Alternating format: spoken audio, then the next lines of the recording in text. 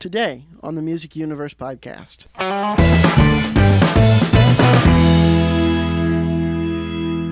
Hey everybody, I am Matt, and apparently I have to cough. And I'm Buddy. How are you, buddy? I'm good. How about you, man? I'm good. How did you get the name Buddy? You know, I just grew up being called that by family, and I've only gone with it. There have been people that have tried to call me my real name, which we won't unveil because people listening that know it will know it. And it's just something I've always liked. I've never liked any other name, so I've just kept it, and there we go. You ever think you get it legally changed? Thought about it, but I find it that if I do that, I have more respect for my parents giving me the name than just to go legally change it. That makes sense. Yeah. I understand that. I didn't even know it wasn't your real name for a while, but we won't get into that. Yeah. So, what did they call you when you lived in Nashville, Buddy? They did, yeah. That's all I told them. I had business cards. Or did they call you at all? Sorry, that's an old joke. Yeah, they were calling me because my first night there, I was already performing. Really? Did you do any big sessions while you were in Nashville? Anything of note? No, I never did sessions. That's another game in itself. In fact, a lot of before I moved there, my roommate and I at the time, we visited a small studio, and I had played all my life, but I didn't know the business side of how things worked. I was told that if you're going to do studio work in Nashville, someone pretty much has to die before you even get your chance to get in there. So at the small studio we visited before we moved down there, and again, I'm from southeast Missouri, for those that don't know, so I'm moved about 5 hours away from home after college, and wound up in Nashville, and we visited the studio. I can't think of it off the top of my head, and I doubt they're open anymore. So we go in for a session, and I had been emailing back and forth this guy, trying to get my name out there, some demos, and I said, "Why don't you come in and see us, and we'll chat, let you sit in, see how we do things." So I get there, and they're doing some mixing, and it's in a house, like a basement. So I'm Right. When you've ever been to Nashville, especially when Music Row was a thing at the time, we're talking 10, 12 years ago when I was last there, you go down Music Row, you don't know if these are homes or if they're businesses, so you're almost afraid to not knock, before you walk in. So this was at a house, and we got there, and I said, "Oh, that sounds really good. How long did they practice this?" And they kind of looked at each other and laughed, said, "Psh." They listened to the song like maybe twice and did it. I'm like, "Oh, cool." So that kind of, not that I couldn't do that, but I'm one of those guys that I'm confident in my playing, but I get nervous on the spot like that, especially when you Right. have to go in and you have to cut this stuff. So I didn't really veer that way too much, although I did sit in on a session of a singer I was playing with, and Tommy Harden, who at the time was with Reba, and he's doing his own thing now. He was the drummer on that, on about 3 songs that I sat in on that, and I did actually walk into the main room by accident. They left the door unlocked. I didn't know which door to go into. I walked in, and they're right in the middle of a session. They ended up locking the door after I walked through, and I apologized and sat in the or actually the main room, which was, kind of the vocal booth at the time, too, somewhere in Blueberry Hill area of Nashville, for those listening that know what I'm talking about. So it was kind of an intimidating thing, and, you listen to it, you chart it.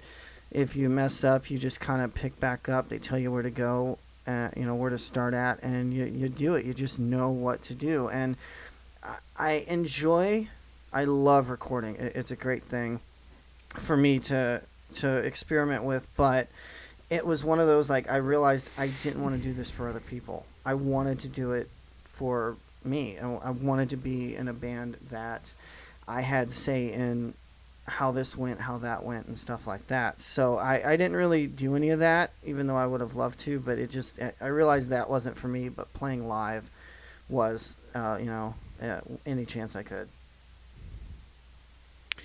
Yeah. Did you feel at all like you were trying to make those connections in a un it's really hard to word this. It's really hard to word this. An unsolicited in sort of way? an unaccepted way. Yeah, because unsolicited yeah, way. because they don't, unsolicited material is not something they take for a variety of reasons. Number one, they could be sued if, and many have since I've been to Nashville. Many have been sued over big songs because the song original, and I'll put that in quotes, songwriters were at a, at a songwriters thing, and they said it or they sang it, and then years later a big hit comes out of it that songwriter didn't get the credit. So a lot of that's been happening. So I get that, but at the time I didn't. I had demos of just drumming and stuff that I had done, solos, which didn't really need to include, but I would do different beats with just me and a click in my ear and submit it, send out emails, and I believe that's how this other studio owner, I believe that's how I was invited, if I recall properly. So it can work. It's really not looked well upon, especially nowadays when you can do stuff on your own. But even back then, it was hard. I had at the time it was CDs still, so I had CDs made. I put labels on them, and I'd try to drop them off at places or give them out. But mostly business cards, and you have to be out. You have to be out mingling and playing and stuff like that. So and you can't be sorry to step on you, but you can't be second guessing your methods. I think we all know what the difference between completely sort of resigned and conciliatory way of trying to establish relationships, letting the big wigs come to you, what is forward and what is inappropriate. But then the Nashville community throws in this term called Gherming, Gherm. And I first heard this term, I can't tell you where I first heard this term, but I first heard this term from somebody who had their friend turn against them. I think I can speak generally about this. Had their friend turn against them when that person, the person who did the turning against, became an insider in the industry, turned against her friend that she went to shows with and did a whole bunch of things with. And I can't go into any more detail than that because I love this person that I'm talking about that had this happen to her, and I don't want to make anything worse. She asked me not to really say anything beyond vagueness, and it's really interesting to me because you have to do it. And to have this Gherm is a state of mind, in my opinion, of the person that's being approached. Gherming is a you problem. Now, I found some stuff online that talks about it. This isn't in the article I sent you, but it's kind of a term that developed, I think, mostly to protect. We are a litigious society, and I think it's a term that came about, I think, to sort of, in an aggressive way, protect against people, established artists, stealing music that somebody may have shoved in their hands unintentionally. Right. So if you write a song about something and it has a similar hook than a demo that somebody shoved at you because you're Mr. Bigwig and you could get them in the office, oh boy, the lawsuit. Right. It's unsolicited material. But the reason this was kind of brought to my attention was that I guess in some ways it can be taken as a bit broader than that, to sort of just mean anybody that is trying to establish relationships in Nashville. If the person doesn't like the way you're trying to create that relationship, you're considered a Gherm. And I don't agree with that. I don't either because, and not to cut you off, I don't either because many of the examples that I'm reading right now, and others that want to read it can go to barbaracloyd.com/Gherm, and they can read these examples. I've done these things, and it's not out of any way that I'm doing it to piss anyone off. It's doing it because Right. before social media, especially before social media, there was really not a good way to get your name out there unless you hired a bunch of people to do that for you.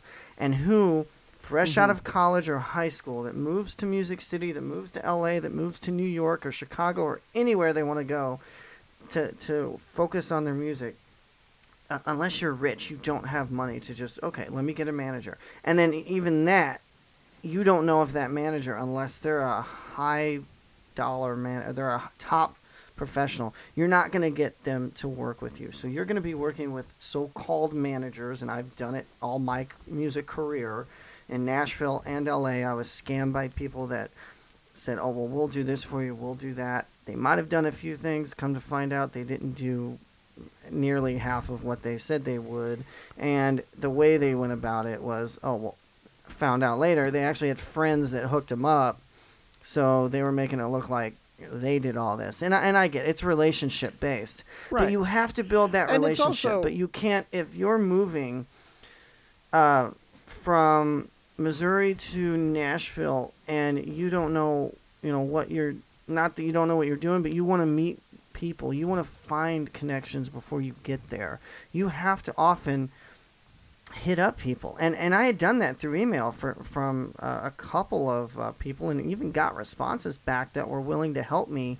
They weren't necessarily wanting to meet, but they were willing to kind of guide me through email and stuff. And now with social media, it's just all over the place, and it's a different ball game. But I've handed CDs. I just talked about that. I've handed CDs of music to people. How do you get that out there if you're not promoting yourself? Music is self-promotion. Exactly. Years ago when I was it reminds me of when I was in high school, which is too far back that I even want to recount. Mine's even further. And I kind of made we're not too far apart in age. That's there, true. dude. I kind of made the decision in 10th grade that even though I was at a performing arts high school, I wasn't going to be a conventional actor. If I got cast in stuff and I was offered roles, of course I love doing plays, and I've done some short films, and I would, of course, be open to doing TVs and commercials. But the auditioning game is just, you're told basically, sit on your ass and wait for them to call you when you send your materials out. They make envelopes for actors, 8 by 11 envelopes, or whatever the dimension is for headshots, 8.5 by 11 envelopes for your headshot with a clear window, so that your face is seen before So the that envelope way you're is even judged opened. immediately. And you're judged immediately. Well, no, it's actually goes to show how many envelopes don't even get opened, that you feel you need to show them something before they even try to break the seal, because Right. so many, whether they have envelopes, whether they have that window or not, go right in the trash. And I said to myself, I'm not going to put my career in the hands of people and a decorum that is stacked against me from the very start. I'm smarter than that, and I'm more respectful than that. And if you can't respect persistence, fuck you. Like, really?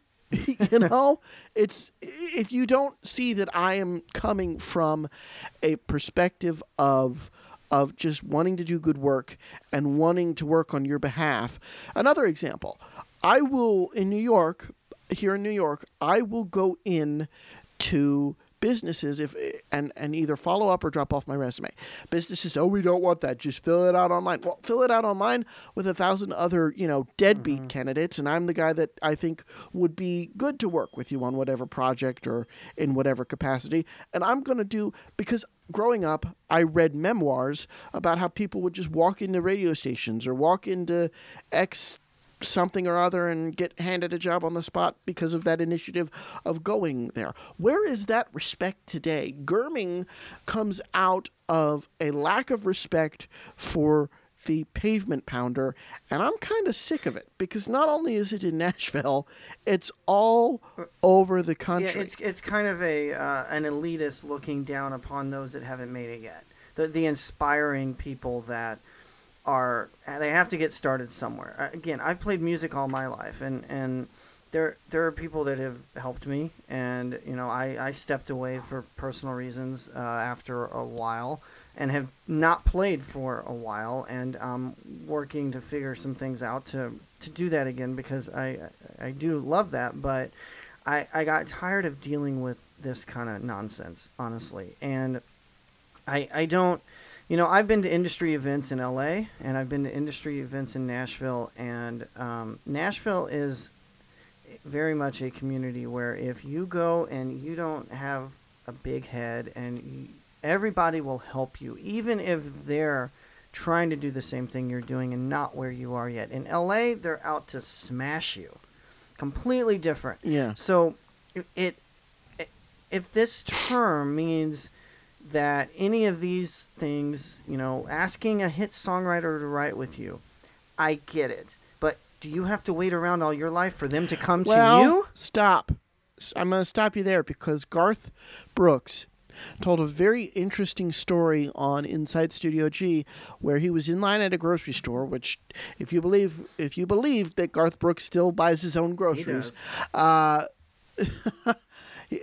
a songwriter who was behind him in line recognized him and was gutsy enough to say, "Hey, can we write together sometime?" And Garth invited him over to the house and to his property, and they sat and wrote. I mean, if Garth Brooks doesn't care about some pleb asking him in a grocery store to write, and invites him over to write, and doesn't care about any kind of the decorum and hierarchy, nobody should. And persistence should be respected. That's why I wanted to do this episode, is because persistence has gone the way of the dinosaur in favor of social media, in favor of application portals, and it's like face-to-face has been replaced. It's sad. When I say I get asking a hit songwriter, yeah, it takes balls to do that. That's great that can be done. But what I'm saying is, to these people that coined this term Gherm, are you supposed to just sit there with your hands politely and wait for someone to invite you? This guy would have never been asked by Garth, "Hey, you write songs? Come write with me." If he wouldn't have stood up and said, "Hey, I write songs. Can we write sometime?" Right. And hey, look at him now. So, I mean, it just, the term is ridiculous, because we've all been there. Well, you have to get out there somehow. Like how did everybody else get out there? Yeah, maybe they went through the proper channels, and what is proper these days? Anything. Social media. People are millionaires just because they are a blogger or they do something. Mm-hmm. Things have changed. So Gherm, even 10 years ago, didn't make sense, because you have to hand your music out to someone. How are you going to be discovered? Right. You just, when I met Charlie Daniels outside of the Ryman with, I was there a month, I think. Met him, and he was really cool. Came out. He was leaving the Ryman for an Opry show, and I said, "Hey, just see if Mr. Daniels, see if I can get a picture with you." He's like, "Yeah." I said, "I'm a drummer too." He goes, "Are you?" He goes, "Cool, keep it up." And for example, a big thing that happened, about around this time 3 years ago, drove to Fresno, interviewed Garth and Trisha. I was the third interview for Garth, and when I was introduced to him, I was still moving my gear closer to him as the camera crew in front of me were leaving. And I was introduced as Buddy from the Music Universe, and Garth looked at me and said, "Music Universe, you play music, don't you?" I go, "I do. I play drums. How did you guess?" He goes, "Just the name itself." He actually was so cool. And the interview's up there on the site and on YouTube and stuff. He was so cool. He started asking me questions. He was interviewing me about how I became where I am today. And it was so cool. And he was so encouraging. He says, "Keep drumming." Even though I hadn't played in years, he said, keep doing it. So it's super cool. You never know who you're going to run into. And by no means was I Gherming, because he started it. But even if I had said that and he started asking questions, that is not, to me, looking at as being a Ghermer. That's looking at having a conversation with someone, and if they can help you and they want to help you, great. The worst they can say is, "No, I'm not interested." Right. The annoying thing is the rules are unwritten. They tell you go to Right. Nashville and make your own way, but play the game, and nobody's going to tell you how the game starts. Good luck. You know, So you just got to do it dive in a in and yeah. decorum that nobody's going to describe to you, but also try to be the loudest voice, the I mean, squeakiest wheel, the shiniest yeah. turd, if in the if you're room. being a fanboy or a fangirl at the artist and you're trying to drop them CDs, that's completely different. If you're being Yeah. professional and you just happen to run into them and you start talking to them and you say, hey, I love your stuff. I'd love to write with you sometime. There's nothing wrong with that, in my opinion. Nothing wrong with it. You know, and it's funny you mentioned Garth because I think his whole team is an extension of that attitude.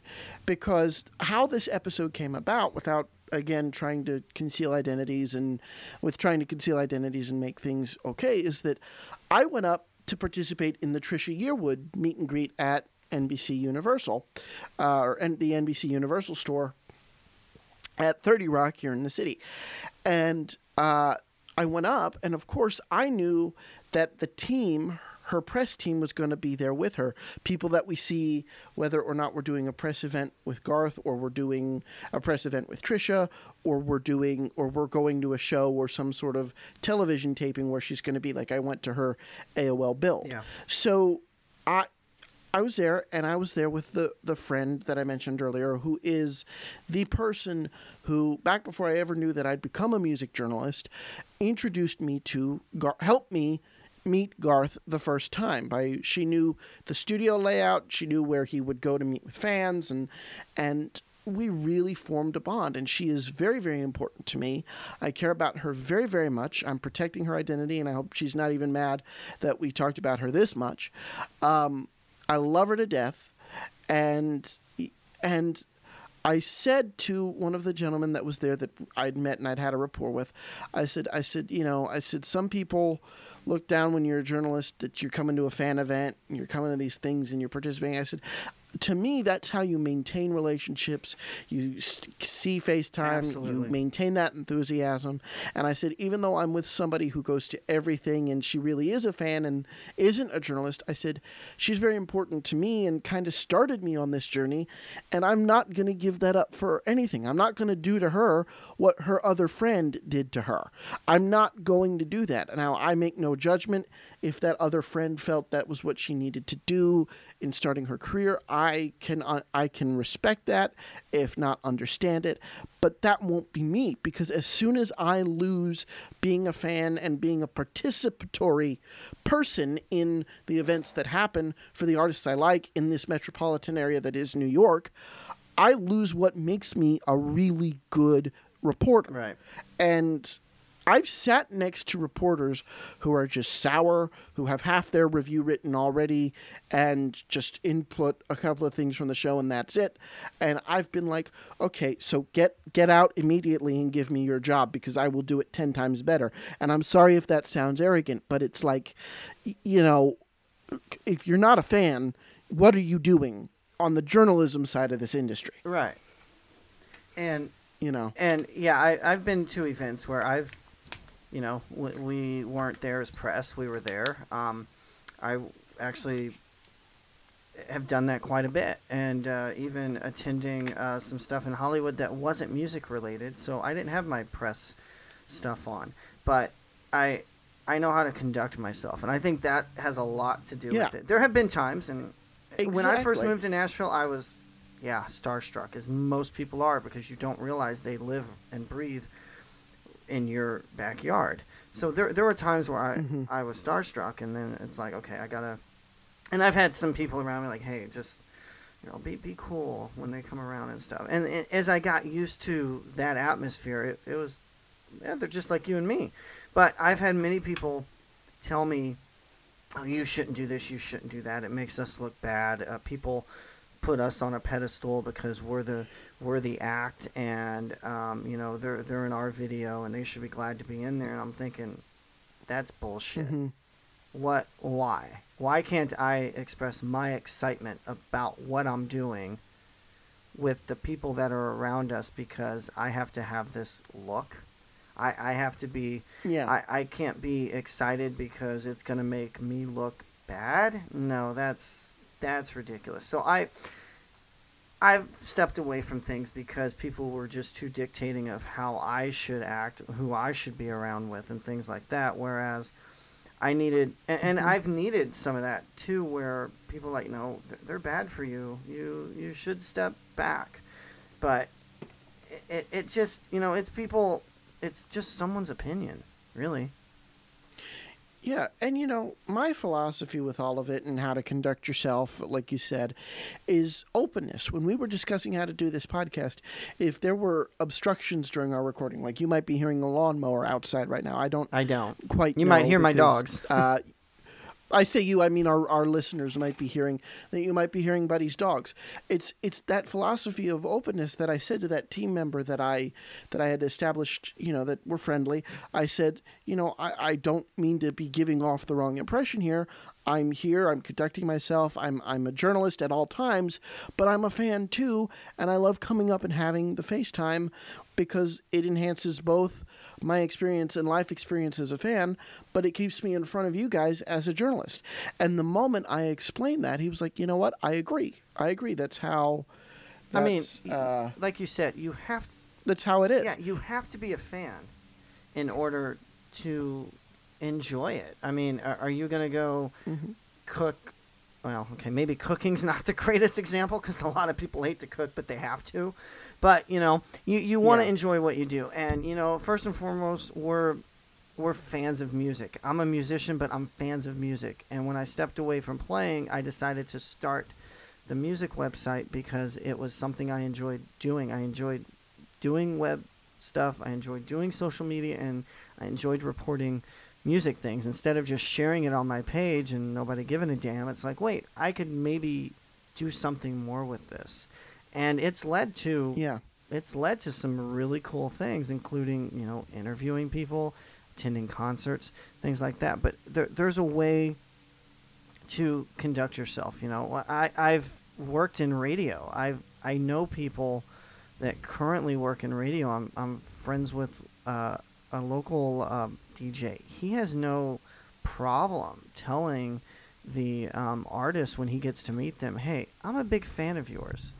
Do you mind signing this or whatever?" I've met people at an event and I've asked them to sign stuff.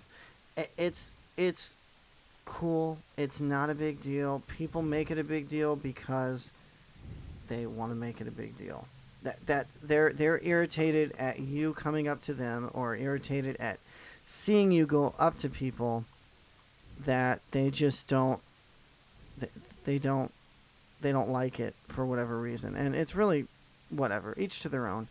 There's nothing wrong with it. Gherming is a stupid term that some elitist gave to people that are not where they are. That's all it is. Hmm. I agree. I agree. My thing, I would even take it a step further with a bit more, I would say, histrionic and say Gherming doesn't exist. Gherming is in the eye and the mind of the bothered, of the Yeah. beholder. It doesn't, it's your problem. If Garth can have a person in the checkout line come over and write songs, you can get over the guy handing you the CD. Right. Like, stop it. And dude, I could honestly, if we wanted to say Gherming, I could say you were a Ghermer when you were hitting me up numerous times to write for me, and I Exactly. ignored them, and then for some reason I'm like, I need to call this guy. I mean, this guy's passionate. Yeah. I need to see what's up. And dude, 3 years later, man, we hang out. We're doing this podcast. We talk all the time. It's a good relationship. So Gherming, if you Yeah. want to call it that, can lead into some really good friendships and really good business decisions. So whatever. And I think that is a great place to leave this. We're at a half hour. Thanks everybody for listening to us rant on Gherming. Let us know in the comments on the website and in the comments on Twitter and wherever else you're going to listen to this. And subscribe in iTunes and Stitcher if we're up there yet. This is only our second episode. Those feeds can take a little bit of time to populate, but look out for us and tell us what you think of Gherming. Does it exist? Is it a problem? Have you been on either end of it? And also tell us what other topics you want us to rant about. We call and rant at each other all the time, so we figured out why not record this as part of our podcast. We'll have more celebrity interviews like the Steve Lukather one that we had for our premiere, but I think most of what you're going to get for now are going to be these thoughtful, just us discussing, because celebrity interviews, that's cool. We do them a lot, but I think what we really care about is having a forum for giving you our opinions that we don't really get to do on that site, themusicuniverse.com. And you know what? All right, buddy. We'll, not to cut you off, we'll read your tweets. We'll share them. We're on your side, guys. We want to know what you think, and if you don't like what we're doing, that's fine. We want to hear that too. Yes. But we'll share it all. We're excited about this podcast, and we hope that you'll subscribe, like Matt said, and continue to follow us on social media at The Music Uni and at themusicuniverse.com.